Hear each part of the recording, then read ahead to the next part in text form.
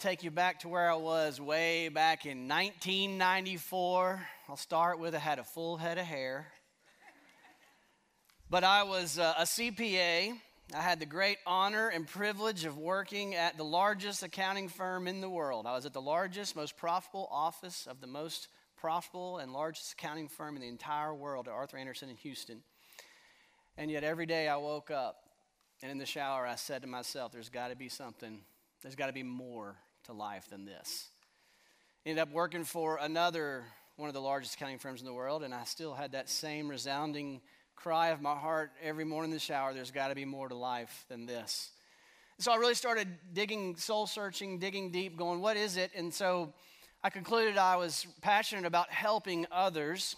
And so I said, well, what can I do that's more, that can take my accounting background and apply it to people's lives and help people? And so I went into financial planning. And so I was hired by a brokerage firm, and all the new hires from around the country were shipped to Memphis, Tennessee, all treated like we were something special, and I believed every bit of it. I thought I was something special, and we sat in this conference room at the top floor of the tower in Memphis, and the guy who was there to train us, his name was Jock Wisnett, and he looked like his name sounds, Jock Wisnett. He had jet black hair and a black mustache. He looked just like Hitler, and I'm not kidding.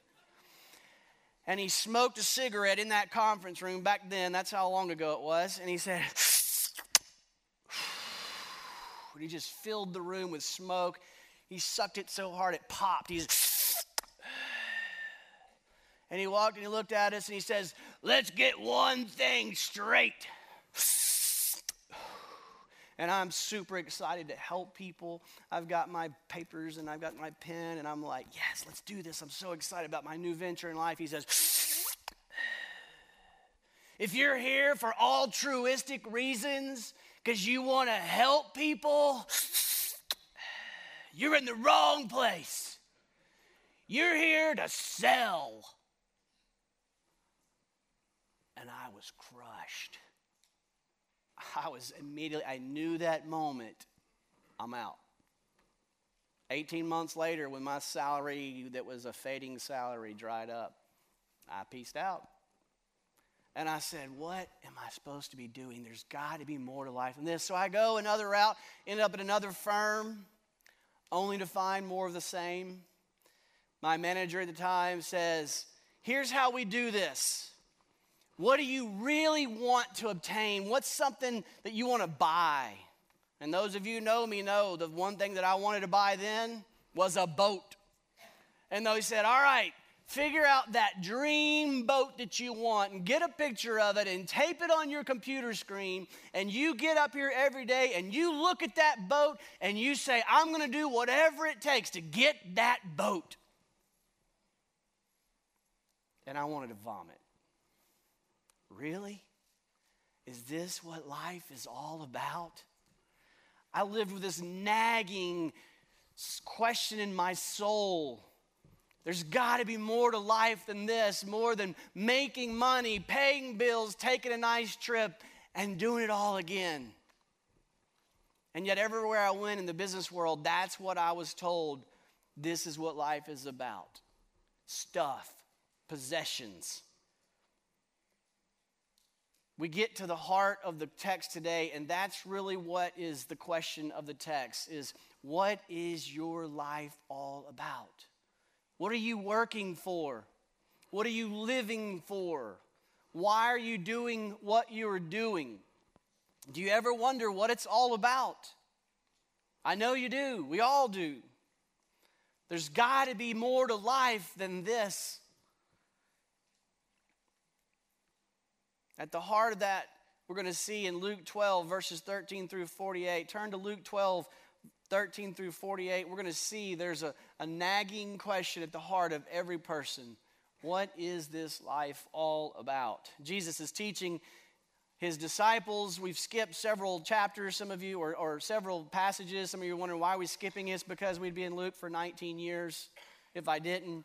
And so I'm trying to commit to, as I read and I choose a text, trying to keep it all in the context to be faithful.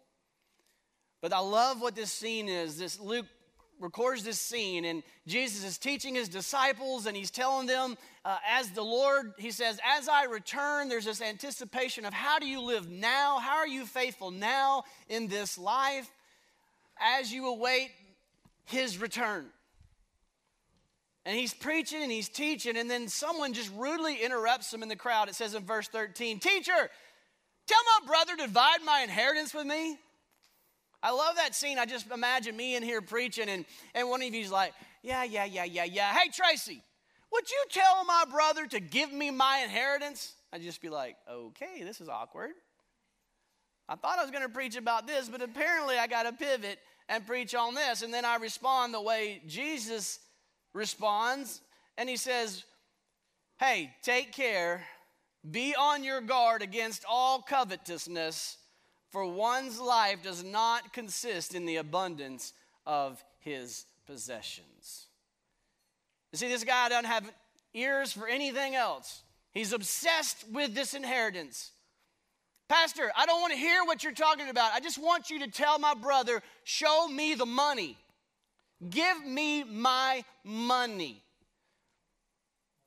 And Jesus responds, you need to be real careful about coveting. Be on guard. Take care. Life is about more than the abundance of possessions. That's the point today. You and I need to take great care. We especially need to be very careful to be on guard against covetousness, because life is about more than the abundance of possessions. Lord, we ask for your help this morning. Would you help us to continue to live faithfully in light of the cross? Lord, as we look forward to your swift return, Lord, would you help us live faithfully, knowing that when you come back, or when we meet you face to face, that there will be an accounting for how we lived. Help us to remember life is about more than the abundance of possessions.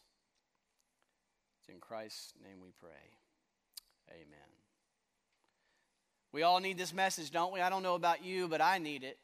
Every day, everything in this life, everything in this world, the fact that so much time is spent going to work, I need the constant reminder that life is about more than the abundance of possessions. So be very careful not to get covetous. So the way Jesus is going to help us remain faithful is he's going to do two things. First, he's going to give us a nice little look at the profile of the foolish one. And then he's going to contrast that with the faithful one. So let's look at the foolish. In verse 16 through 30, we see the foolish.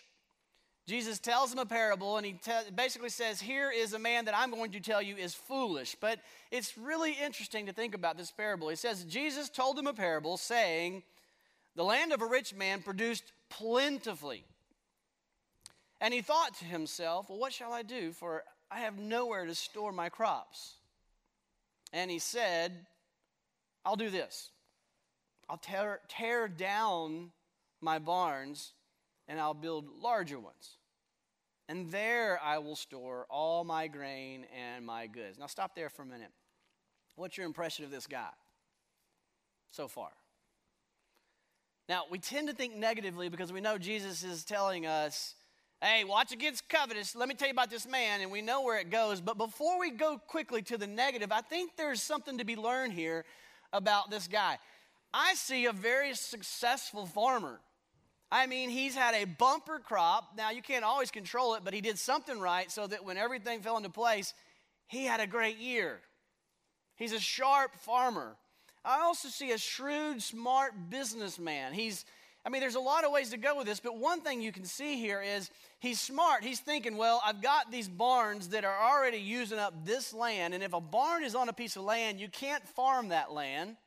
And so he's like, well, if I go build another barn, I'm going to use up my land that produces profit. I'm going to cut into my production and my profitability. So while this goes against common wisdom, he says, I'm going to calculate the cost of what would it take to tear down this existing barn and on the same footprint build an even bigger barn. I see a really smart, successful businessman, a smart, effective farmer and businessman. Is there anything wrong with that? Absolutely not. God absolutely calls us to use the gifts, the talents, the brain, the resources to do everything we can to the best of our ability, to do a great job. And I think that's where we are with this guy. Some would say, well, no, he's building because he's being greedy, and we'll get to the negative. But let's start, first of all, and acknowledge this is a wise, very smart farmer businessman. And then verse 19, and it starts to turn negative.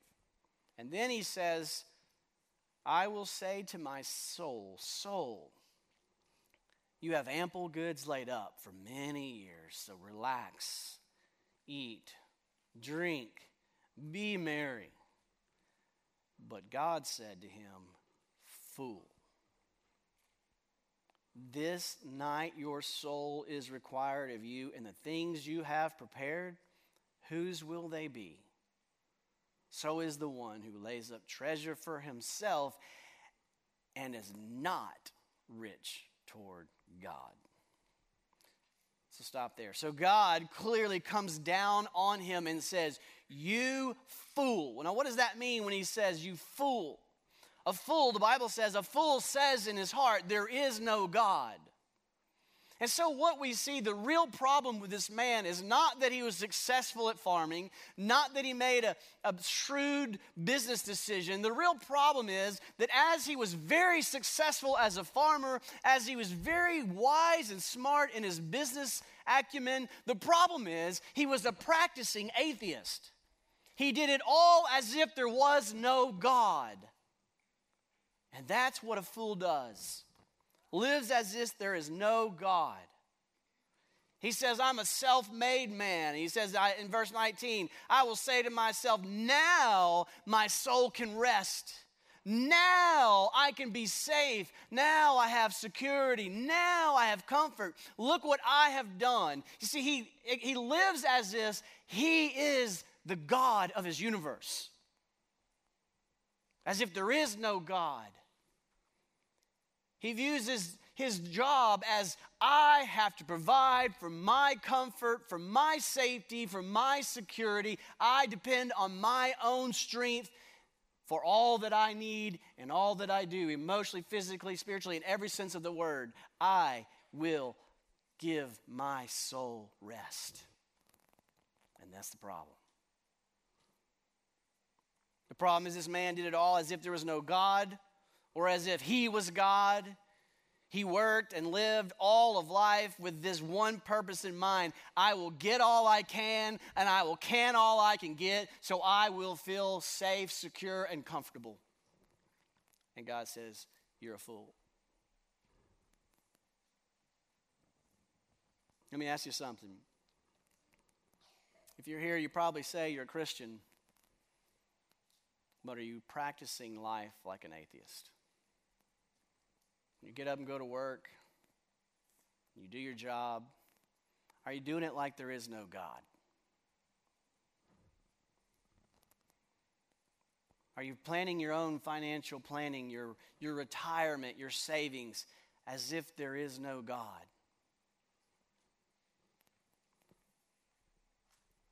Are your business decisions, however great they may be, any different than an atheist?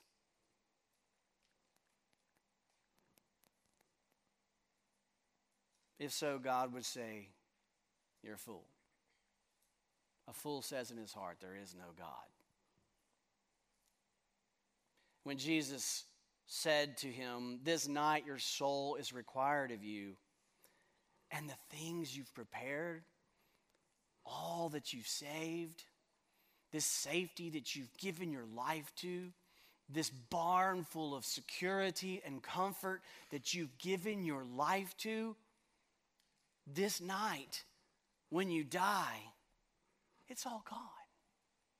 You fool. You can't take it with you.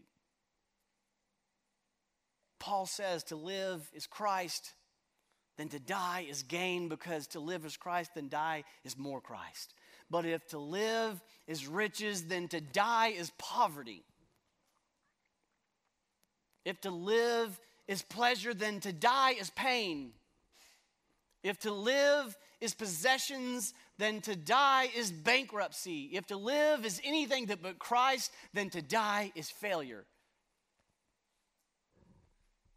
What is your life about? What are you living for? Why do you do what you do? There's got to be more to life than this. And that's that futility that we all live with, and we all know it. The Lord has put within our heart a sense of futility. I can work all of my life. I can be successful. I can do the best with my kids. I can kill it in my business. I can have franchises everywhere. I can have this huge, incredible business, and a pandemic can take it all away overnight. It's futile. You can't secure your future. You aren't God.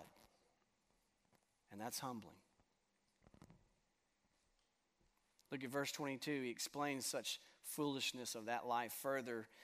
He says in verse 22, he said to his disciples, "Therefore I tell you, do not be anxious about your life, what you will eat, nor about your body, what you will put on. Life is more than food, and body is more than clothing." Now, if you struggle with anxiety, I know you hate this verse because you go, that is just oversimplistic. Oh, you're anxious? Well, Luke 12 says, don't be anxious.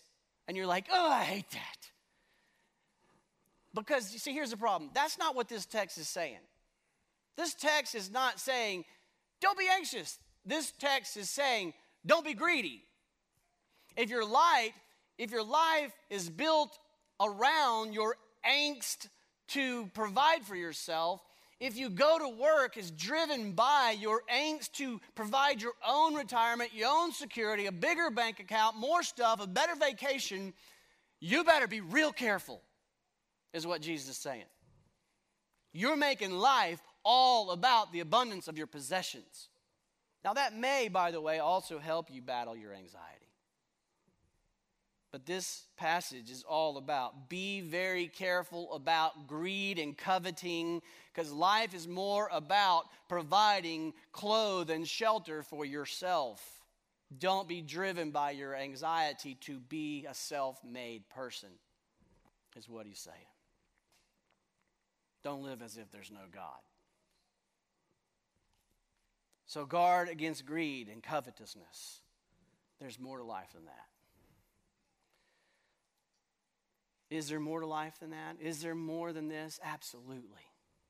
There is an eternal, significant purpose for everything you do when you get out of bed. There's a higher calling. We have got to get rid of what is called the secular sacred divide. What am I talking about? We have in our mindset, I battle with it every day because I grew up and there was Jesus. This is well before I became a pastor. Hear me say that. This is what I saw growing up. There's Jesus and then there's the pastor. And then there's the rest of us commoners. That pastor is sacred and what he and the staff do is sacred. But what we do is just a secular job. And that's hogwash. That's a Hebrew word. That's hogwash. As a pastor now, what I do is no more sacred than what you do. We are all in the sacred high calling of seeking the kingdom of God in and through everything that we do, whether it's raising kids, teaching students, financial planning, dealing with patients as a doctor, whatever it is, feeding people at our restaurants. Every one of us is a sacred minister. You are called a saint. He says he is building a kingdom of priests, not a kingdom with priests. You are the priest. You intercede between God and man through your daily lives. We have got to abolish that sacred, secular wall that we build.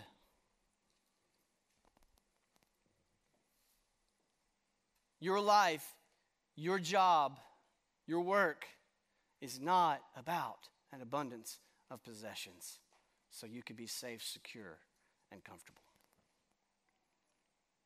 To help us get this point, he moves in verse 24 and says, "Consider the ravens. They neither sow nor reap. They have neither storehouse nor barn, and yet God feeds them. How much more valuable are you than those birds?"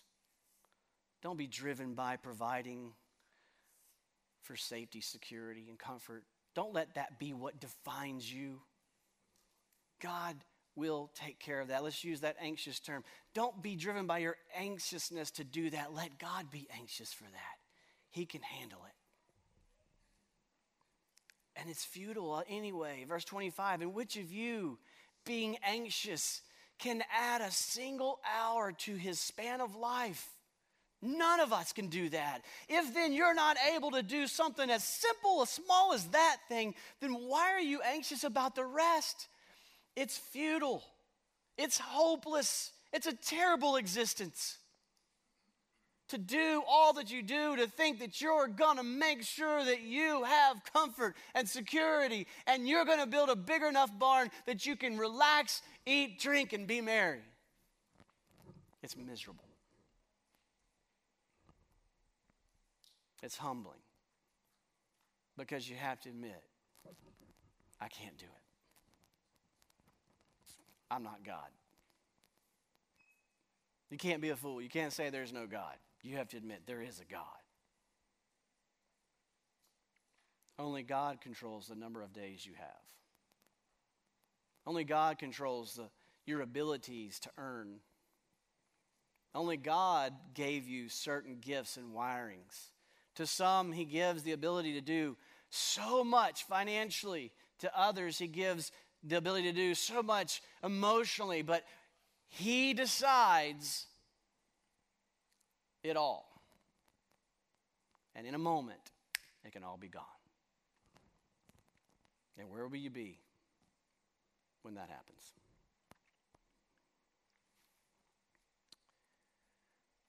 It's foolish and futile to live as if there is no God. In verse 27, we're encouraged again that God is good. God will provide. It's one thing to know God is sovereign and powerful and that we aren't God and we are subject to God, but it's another thing to also know that He's good. He's sovereign and He's good. He's good. He loves you. Just look around. Look at the lilies in verse 27. Consider the lilies, how they grow. They neither toil nor spin, yet I tell you, even Solomon in all his glory was not arrayed like one of these. But if God clothes the grass like that, which is alive and only for a field today and tomorrow is thrown into the oven, how much more will He clothe you? How much more valuable are you than a lily or a grass? And if He's doing that, how much more will He do for you who live eternally? And is not just gone tomorrow. Oh, you of little faith. You see, there's the key, faith. It requires faith. Faith in the Scriptures is being convicted, convinced of the things unseen. You must live with faith that there is a God who is sovereign and who is good, and you serve Him because He died on the cross for your sins.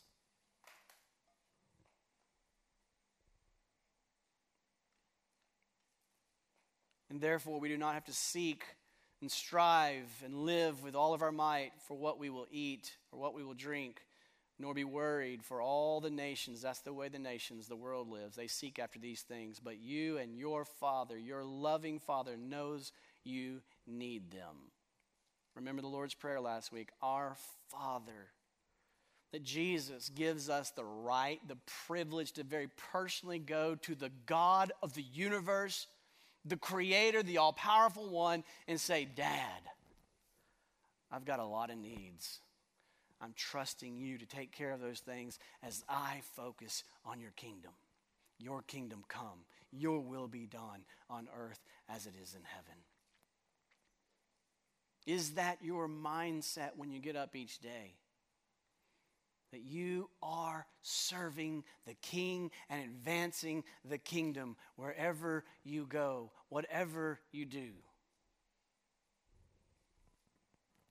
The fool lives as if there is no God, as if there is no higher purpose or significance or meaning to our daily activities. The fool is focused on self-reliance and is about getting as much as they can and keeping as much as we can so that we can feel safe and secure and comfortable and relaxed. But underneath all of it, there is this nagging, hopeless sense of futility. There is a better way. Verse 31, we see in contrast to the foolish, we see the faithful. Here he starts to build a picture, a profile of the faithful. This is who we want to be. This is what we want to leave here and say, that's what I want to be. I want to be faithful. Verse 31, instead of all of that, seek his kingdom. And all that will be added. All of that will be taken care of. Your job is seek his kingdom. Fear not, little flock.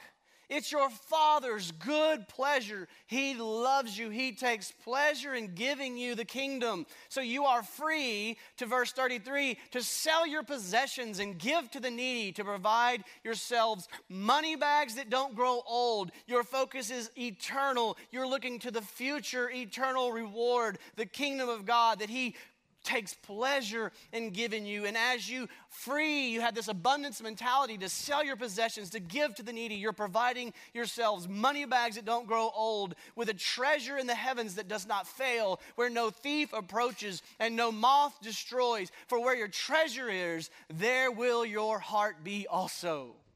And that treasure does not fail, does not disappoint, does not leave you empty and hopeless and saying, there's got to be more to life than this. I have experienced it, and I want you to know what it feels like. He says, seek his kingdom. Have a kingdom mindset towards your labors. Have a kingdom mindset towards your money. Have a kingdom mindset towards your possessions. Have a kingdom mindset towards your giftedness. No matter what you do, it's all a part of serving the glory of God in his kingdom. Our lives, our work, our money, they're all designed to be tools that we use to serve. They are not objects that we are to serve. They serve to provide our needs. The Bible teaches us work hard, provide for your family. Proverbs speaks about working hard and being wise and saving money, providing inheritance, leaving a legacy, saving up for rainy days. Those are all good things that we should be doing, but not as practicing atheists, as if there's no God. We do it as a way of serving God and seeking his kingdom. And when we do that, he provides us, I love this concept, he provides us an abundance mentality as opposed to a scarcity mentality. When we understand that it is all God's and we are not owners but we are stewards, it is his and he is providing for all of our needs, and we are just using all of this and to give, to advance, and he will provide more. It is so much more enjoyable than what I have lived with most of my life, which is a scarcity mentality, which makes me want to be careful. Oh, that's competition. Oh, if they find out. Instead, to say, there's plenty to go around. Live to spread the kingdom joy. The fool has a scarcity mentality and is greedy and is anxious about letting go and is white-knuckled gripped on every one of his possessions. But the faithful has an abundance mentality that says, this is all the Lord's, and there's plenty more where this came from, and I could give. I don't have to be afraid. I can take risk for the kingdom of God. It's beautiful. We're set free from greed and able to focus on his eternal purposes. So the faithful one's focus shifts from temporal, to eternal. It's not just about this life. It's about eternal purposes. And the faithful one lives with the reality that God is real, that God is behind it all, and that God is good, and God will provide, and that God is watching. And that's where he goes next. In 35 and following, Jesus uses the imminent return, his imminent return, to motivate us to faithful stewardship. In verse 41, I'll skip down to verse 41, Peter said, Lord, are you telling this parable for all of us? And the Lord said, well, who then is the faithful and wise manager? Not owner. Who is the faithful and wise manager whom his master will set over his household to give them their portion of food at the proper time? Who's the steward who's faithful, that the owner of all the house, all the goods, says, here, I want to trust you with all my possessions, and I'm expecting you to seek the good of the household, to bless others. And he says, and when I come back, blessed is that servant whom his master will find so doing when he comes. Truly, I say to you, he'll set him over all his possessions. I want you to see there that term manager. That term is a stewardship term. It's the complete opposite of an owner. If you have a money manager and you entrust that money manager to manage your money, and they are to do it according to your wishes, your purposes, then they are a faithful manager if they do the best they can to provide your will be done with that money. But if you come one day and you give an accounting or you do an audit and you find they've been spending it on their purposes for their house, that's called embezzlement. That's Bernie Madoff. That's when they go to jail. The Lord says, you're a manager. You have a responsibility to manage the Lord's possessions for his purposes, not to embezzle it. And Jesus says, I'm coming back and I'll do an audit. And this is really convicting. Verse 48, second part. I want you to go home and read the pieces I'm skipping because it's like, wow. He says, everyone to whom much was given, of him much will be required. And from him to whom they entrusted much, they will demand the more. Let me tell you what that's saying. He's saying there's two forms of accountability here. And if you read the verses before, you see this. There's accountability for what you know, to whom much has been given in knowledge. If you know what God expects of you, that's one level of accountability. Then how much he's given you is another level of accountability. So there's this double accountability with what you know and what he's given you. He's made it very clear, this is what I want, and then he said, now I'm giving you a bunch of it, and I expect you to use all of this according to what I've told you. So there's this double blessing, double accountability. Now I want you to think about something. Think about all the Christians in the world, all the people in the world. Who knows the most of God's will? Who has the most of God's possessions? Now, where do we fall on that ranking? At the very top. And you just narrow it down. United States, freedom. We know God's will. We've got the Word of God. We have freedom to worship. And boy, are we rich compared to the rest of the world. And then narrow it down to Shreveport. Narrow it down even further. Norris Ferry. We are doubly blessed and doubly accountable. And he's coming back. So what does this mean you should do? It means you should strive to build your business, build your book of business. Instead of obsessing over finding the next client so you can make enough money to pay the bills, to buy clothes, to take fun trips. I do all that.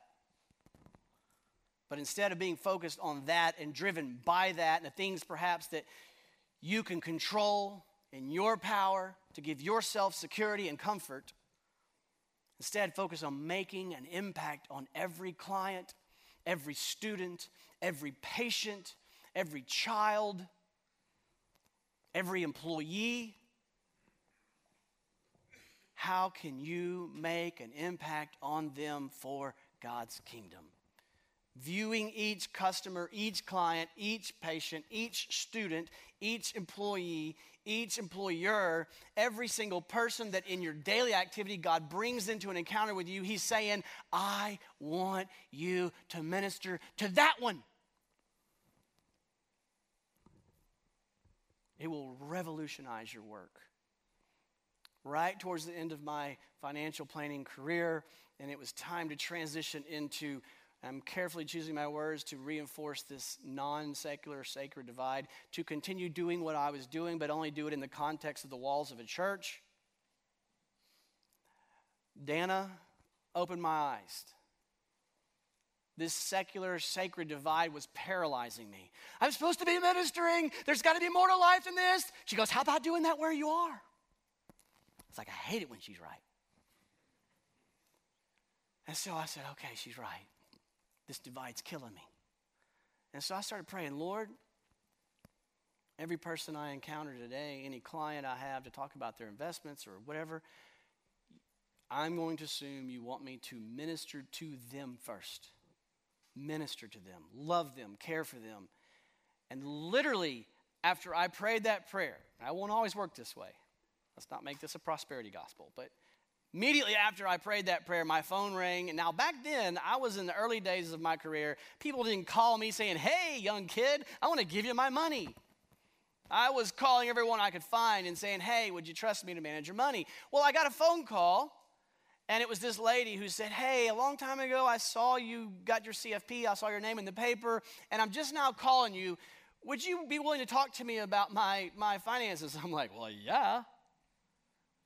So I'm going to her house, and I'm like, all right, Lord, I'm trying to be faithful. Let me not be obsessed with just getting her money. Let me love her, care for her, minister her. I spent an hour at her kitchen table crying with her, praying with her. I still remember her. She was riddled with pain because she had been in a tragic accident, and she had money to invest, but boy, was it different. We prayed together. I cared for her. I loved her. I grieved with her. I cried with her at her kitchen table. And then on the way out, it was just kind of like, oh, by the way, would you take care of this? I said, absolutely. Literally the next day, I get another phone call. And it's a gentleman who calls me, and I'm like, what in the world happened? Why are people calling me? And he said, hey, I talked to your dad a long time ago. He told me about you. I've got some money. Would you come talk to me? And I went and talked to him, and we grieved together because the money he had was insurance proceeds from the death of his wife. I ministered to him. I grieved with him. I prayed with him. And then I helped him with his money. It radically transformed my view of what I was doing. That's what I want to happen to you. I'm not the only minister here. Whether it's inside the walls of the church or outside in the business community, in the education system, in your home, you are a sacred minister. What a privilege you have to impact this city for the kingdom of God. The question is this: will you be fooled? Live as if there is no God who's coming back to hold you accountable for how you've stewarded his resources, or will you be faithful and seek the kingdom of God and view every single person as a person that God says, I want you to minister to them for my glory. Father God, we praise you and thank you for your calling to seek the kingdom in all that we do. We thank you that every single one of us has an extraordinarily significant role to play in your kingdom, that we are all saints by the blood of Jesus Christ. We are all ministers by the blood of Jesus Christ. We all have significance, and there is tremendous value and meaning in everything we do. There is no mundane task because we are spreading your love, your grace, your kindness and compassion and mercy, all to your glory. Help us to be faithful. Help us to steward all things for your kingdom. In Christ's name we pray. Amen.